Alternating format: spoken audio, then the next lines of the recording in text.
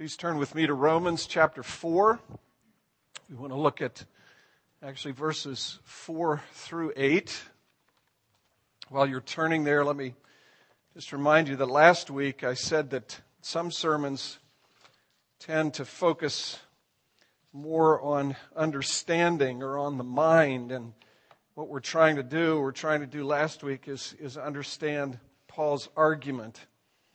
And we're going to do a little bit more of that today, but the emphasis here really begins to shift in the direction of the heart.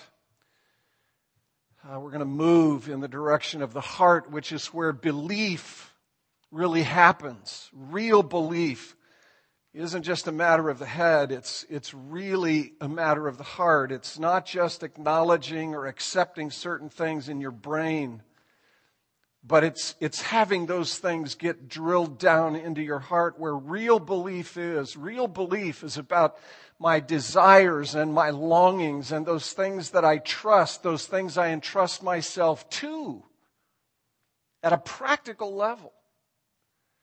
And the particular point at which we begin to get to the heart this morning is at this sort of level.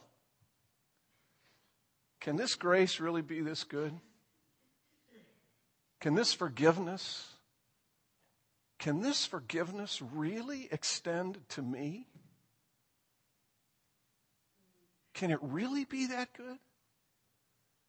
That's where we're going to get to, I trust, today. So read with me Romans 4, beginning at verse 4. Now to the one who works, his wages are not counted as a gift, but as his due. And to the one who does not work, but trusts him who justifies the ungodly, his faith is counted as righteousness. Just as David also speaks of the blessing of the one to whom God counts righteousness apart from works. Blessed are those whose lawless deeds are forgiven and whose sins are covered. Blessed is the man against whom the Lord will not count his sin. Blessed, happy, joyous is the man against whom the Lord will not count his sin.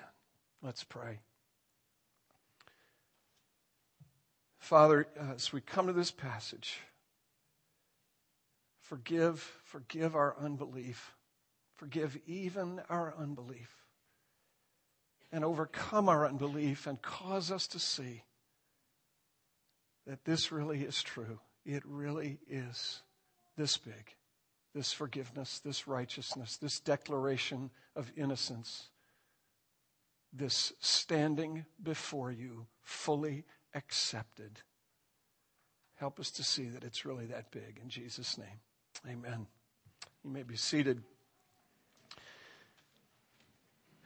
As we said last week, what Paul is doing here is arguing that God's way of salvation hasn't changed. It's always been a matter of God's grace offered as a gift and received by faith. And that's a very big pill, if you will, for particularly as Jewish readers to swallow, but also the Gentile readers, because we all construct these sort of avenues or pathways of righteousness. We all have this propensity, this predilection, this inclination, this sort of native orientation to try to construct a righteousness, and then we seek to satisfy it, and we say, well, God, this is who I am, this is what I do. God has to like this.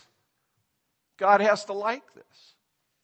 Whether as Jew or Gentile, the Jews had the law, but Romans 2 makes clear that the Gentiles had a law as well. They had a natural law. They had stuff written on their hearts, written on their consciences. They had a sense of what was right and what was wrong. And Paul is just basically saying, look, God has never, ever saved anyone. I know saved is a hackneyed, overworn, overworked expression, but it's a biblical word.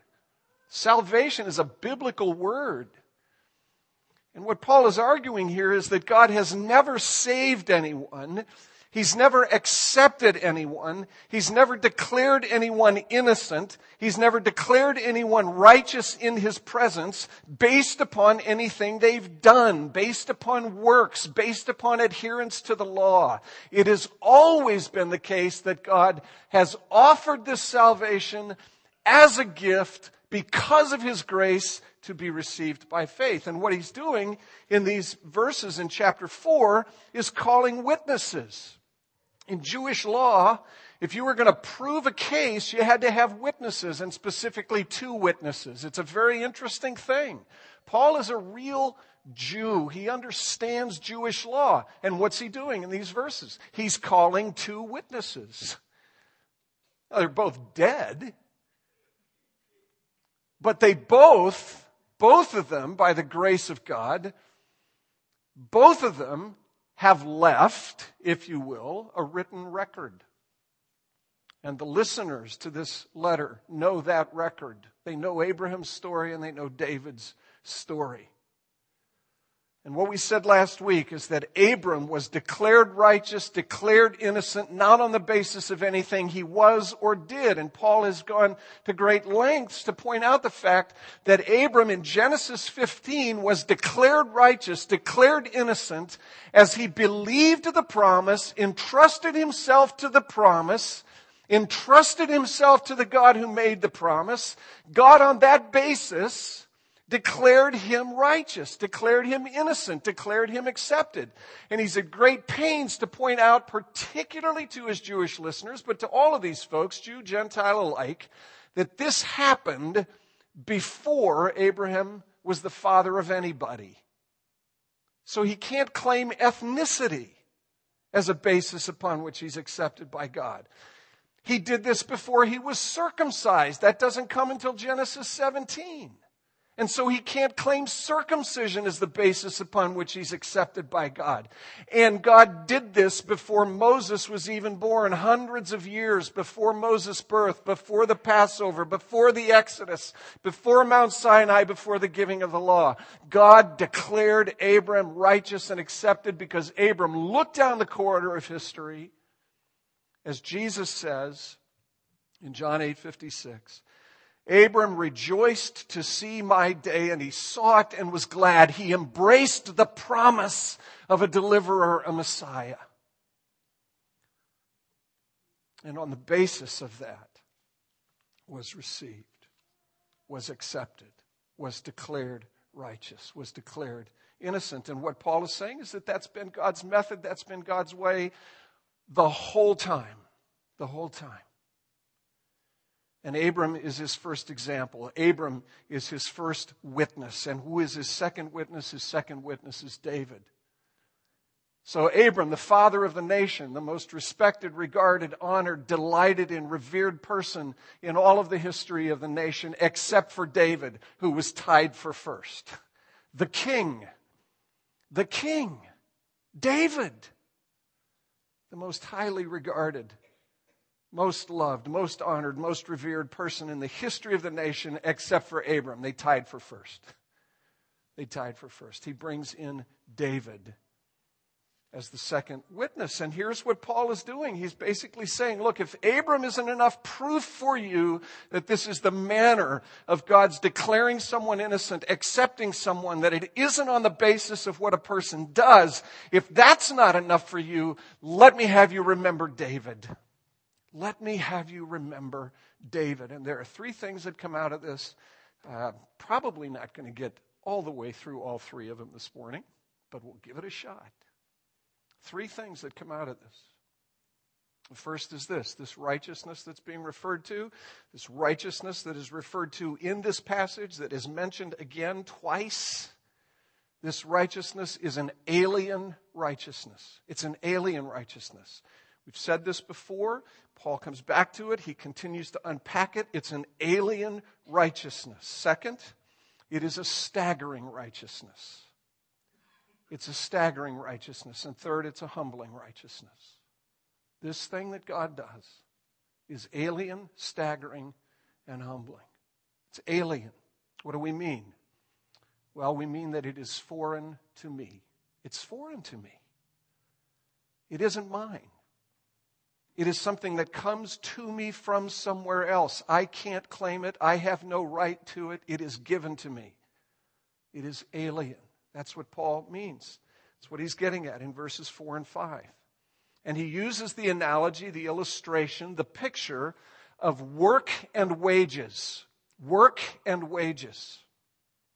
Verse 4, to the one who works, his wages are not counted to him as a gift, but as his due. Not as a gift, but as his due. And to the one who does not work, but trusts himself to the one who justifies the ungodly, his faith is counted as righteousness. To the one who works, his wages are not counted to him as a gift, but as his due. So what's Paul doing? Well, he's likening acceptance with God or salvation, justification, righteousness, this declaration of innocence, this positive declaration of being righteous in the presence of God.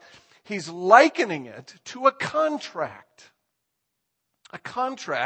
in which one person is paid for services rendered to another. He's likening it to that. And he's saying that isn't it. It isn't that. Here's the analogy. I provide a service. We have a contract. We make a pact that I will provide a service for a certain amount of money. And when I perform that service, and that's the key, when I perform that service, then I earn the payment. If I satisfy the terms of the contract, then I have earned that payment, and you pay me what is my due, what is my wage. It's not a gift. It is my due. It is what I deserve because I have performed it. I merit the payment. I merit the wage. And if you don't pay me, we have a problem. You violate the contract if you don't pay me.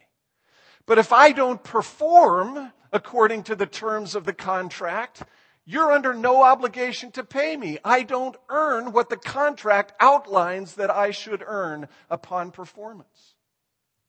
It's precisely what Paul is arguing for here. Don't mean to be picking on anybody, but over the course of the last 2 months, on the front page of the paper virtually every day, we've witnessed the reality of this very arrangement. Ira Hatch contracted with people to perform a service. And apparently, repeatedly, he failed to perform that service.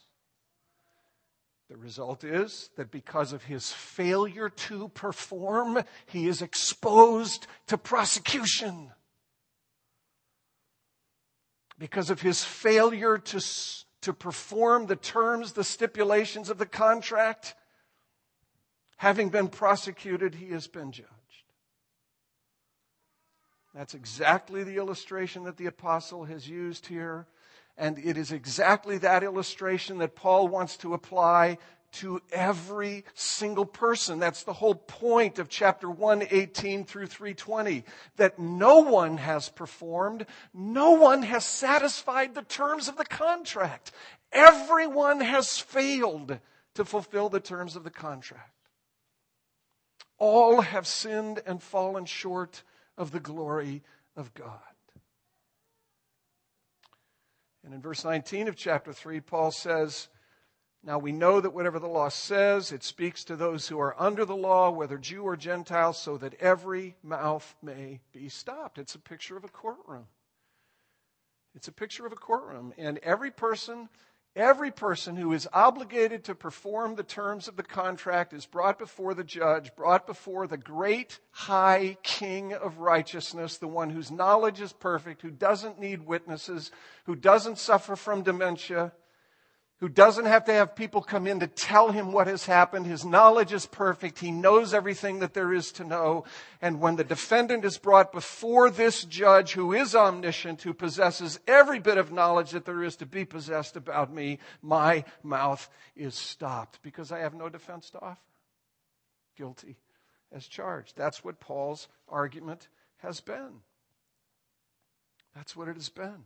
Every mouth is stopped. And so here is the Apostle Paul arguing again, pressing this ever more deeply, saying, no one will be declared righteous on the basis of his own work. I need the righteousness of another. I need an alien righteousness. I need it given as a gift. And the only way I can make it my own is to receive it by faith. I need something outside myself. And that leads to the second thing. To be declared innocent, to be declared not guilty, to be declared righteous before this God as a gift because of His grace is simply staggering. It is simply staggering. Let me just, I've said this, I have to say it to myself all the time. I want to remind you of it. Part of the reason that we don't find the grace of God simply staggering and overwhelming and marvelous and amazing, as John Newton did, amazing grace, how sweet the sound that saved a wretch like me, is that I don't really believe that I'm a wretch. I don't really believe I'm a wretch. Nothing in my hand I bring, simply to the cross I cling. I just don't believe that I'm a wretch. And the reason I tend not to believe that I'm a wretch is because I use a horizontal standard of measure. Poor Ira Hatch, my heart breaks for him. The poor man, I say poor man, at one level, the poor man is probably going to die in prison. I look at Ira Hatch and I say, come on, I do it, you do it, we all do it. Thank God I'm not like that. Right? I do it. You do it. We do it. We use a horizontal standard of measure. Paul will have none of that. His standard of measure is not a horizontal standard of measure. It's not a comparative standard of measure. It's not Ira Hatch. It is the righteousness, pure, perfect, unsullied righteousness of an infinitely holy God. And in the presence of that God, the fact that I could be declared innocent, not guilty, be fully accepted as a gift because of His grace is simply staggering. Look at verse 5. To the one who does not work, that is, to the one who does not and cannot and knows that he does not and knows that he cannot earn this righteousness, but instead trusts Him who justifies the ungodly, his faith is counted as righteousness. Justifies the ungodly. Declares innocent the ungodly. Declares accepted the ungodly. His faith, the one who believes that and entrusts himself to the one who makes the declaration, that one is justified. And look at the word that the apostle uses. He uses the word ungodly. He uses the word ungodly. And who is in view as he says this? Who is in view as he says ungodly? It's Abraham and David. Abraham and David are the ungodly ones who are in view. Abraham and David are the ones who are brought forth as the principal witnesses of ungodliness, or witnesses to ungodliness, or illustrations of ungodliness. Let me encourage you to Google, use Mr. Google, see what you can find out. Google Mesopotamian religion in the days of Abraham. Just do some research. Just when you get, some time, just Google it. I think you'll be horrified to find out what it was that Abram was born into and what it is that he needed to be saved from. Everything was worshipped. Sun, moon, stars, sex. A god, a goddess for everything. The horrible things that Mesopotamians did to one another in the name of their religion.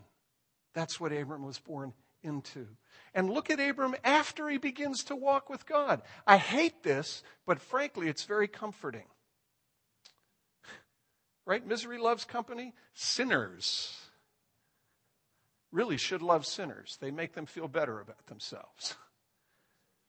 Look at what Abram does after he begins to walk with God. Twice, on two separate occasions, he's willing to turn his wife over to a pagan ruler and king to save his own skin, to save his own hide. That's after he has begun to walk with God. You want a picture of ungodliness? Witness number one, Abram. But witness number two, and this should be a profound encouragement to us. Again, tragic, heartbreaking, and sad. Witness number two is David.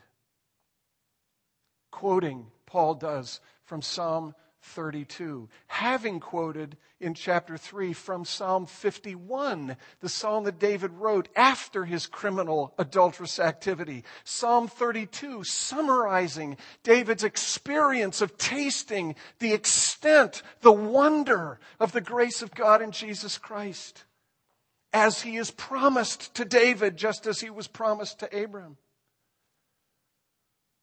Witness number two, David. Why are we so drawn to David? Why are we so drawn to David? Great poet, great songwriter, great warrior as a young kid, courageous. Why are we so drawn to David? Because David is just like me. David is just like me. When did David write Psalms 51 and Psalm 32? He didn't write those Psalms after his heroic engagement with Goliath. He wrote them deep into his life, as it became increasingly clear that he had a deep, deep, profound problem.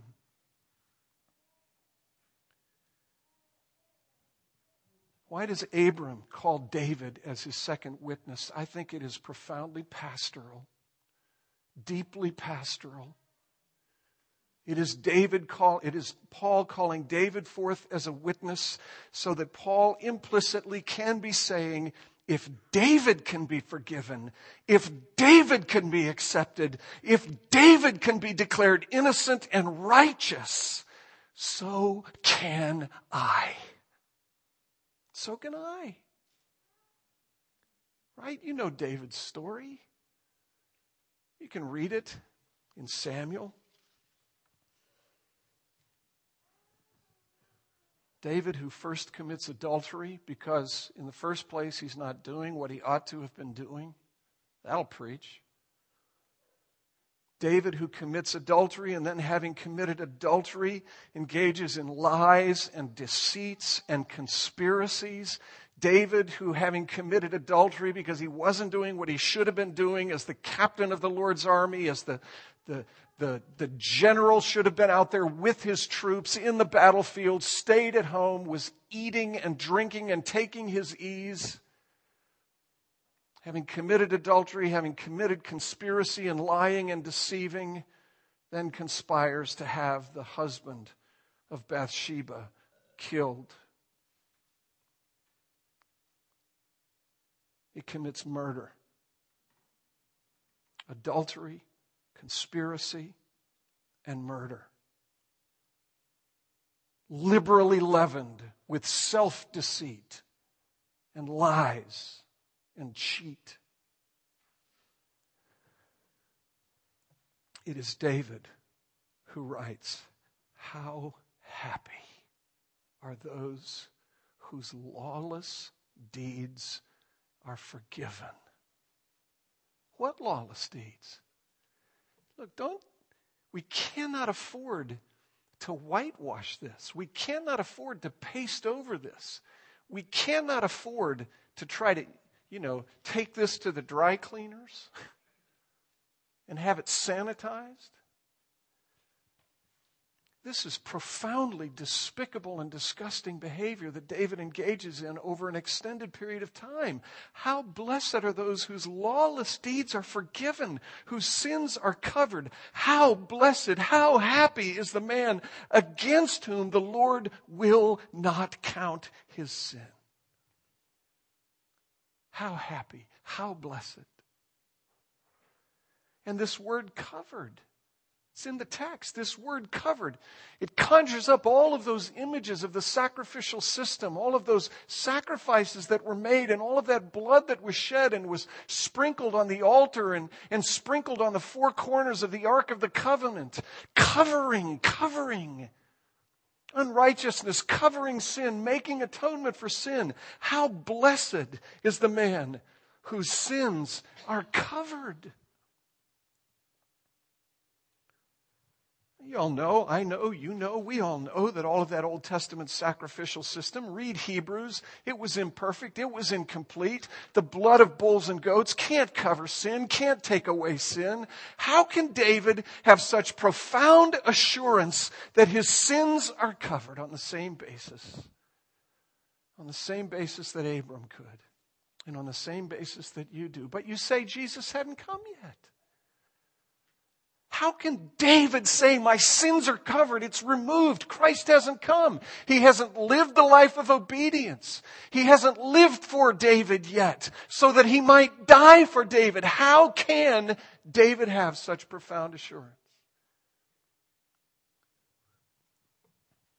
Because David looks down the corridors of history. He looks well beyond his own day and time, and he sees the blood of Christ being shed. Did he see it as clearly as you do? Did he see it as perfectly and completely as we can? Of course not. But he looked for it. He saw it. And remember verse 25 of Romans chapter 3. We begin to get a more clear understanding of what Paul is saying there. Romans 3:25, whom God put forward as a propitiation in his blood to be received by faith. This was to show God's righteousness. What was to show God's righteousness? The cross was to show God's righteousness. The cross was to show, with respect to sins that were committed before the cross, that God was not sweeping those sins under the rug. He was not dismissing them. He was not whitewashing them. You remember what Romans 3 said. Whose sins are in view? Abram's sins, David's sins, the sins of all of those people who looked down the corridors of history and waited for what Simeon calls the consolation of Israel. Luke chapter 2, the consolation. What is consolation? It's peace. It's comfort. It's security. All of those people who were looking down the corridors of history. What was going on with their sins? Remember Romans 3, the last part of verse 25. This was to show God's righteousness. The cross was to show God's righteousness because in his forbearance, he had passed over former sins. Remember that? God's forbearance. He restrained himself. He withheld himself. He did not exact punishment from those who had violated the terms of the contract. Those who were looking down the corridors of history, waiting for the fulfillment of the promise. What did he do? He collected their sins. He passed over them, right? Passed over them, not dismissing them, but not holding them accountable for their sins. Until Jesus would come. See, it isn't just Abraham and David who were looking ahead. It's not just Simeon who was looking ahead. It's not just Isaiah, Jeremiah, Deborah. Not just Ruth, Naomi who were looking ahead. But God was looking ahead. God was looking forward to the time when he would offer his son. And all of those sins and all of that disobedience of Abram's, of David's, and of all of the rest, all of it collected and gathered up would be put upon Jesus, and God would judge it and visit his wrath upon it in fulfillment of his promise. David was looking for that day. And David could say, how blessed, how happy, how completely secure, safe, and content are those whose lawless deeds are forgiven, whose sins are covered. Blessed. How blessed is the man against whom the Lord will not count his sin. And that has this this effect, and this is the third thing, it is profoundly, profoundly humbling. How can I stare at this cross, understanding what God has done, offering this gift of reconciliation and acceptance and righteousness and innocence? How can I look at this cross and not simply be amazed and aghast and overwhelmed and filled with wonder and humility? This is what God has done for Abram, for David, for you and for me. I said before we read the passage that this sermon moves in the direction of the heart. This isn't just information to be stored in our heads, my dear friends. This is profound scriptural truth designed to comfort and encourage even the most desperately fearful, those who are the most troubled. There are two struggles in the Christian life. There are two sides to the same coin, I believe. The deepest struggle of the Christian life is the struggle to believe. I've said this to you before. I'll say it until the day I die. The deepest struggle is not to construct a moral code and then conform to it. That is a walk in the park. That is a piece of cake, which I hope you will stay for because we're going to receive these new members at a reception following the service. You can have your cake and eat it too. The hardest thing about the Christian life is to believe. To believe that I am as desperately needy as the scriptures indicate that I am. And Abram and David are brought forth as witnesses to try to persuade me that my need is as deep as theirs was. Give me the opportunity. Let my heart run riot, and I will betray my best and dearest friend to save my own backside. Let my heart run riot. Withdraw all of the restraints. And I will betray my wife as David betrayed his God. In adultery, conspiracy, self-deceit, lying, and even murder to cover myself. The first struggle of the Christian life is to believe that my need is that deep. The second side to this coin of belief is the struggle to believe that the righteousness of Jesus is big enough for me. The struggle to believe that the death of Jesus upon the cross, his shed blood, covers all of my sin. If it is big enough for David, my friend, it is big enough for you. That to me is the most difficult struggle of the Christian life, to believe those two things. But let me tell you where joy is. It is where David began to find it.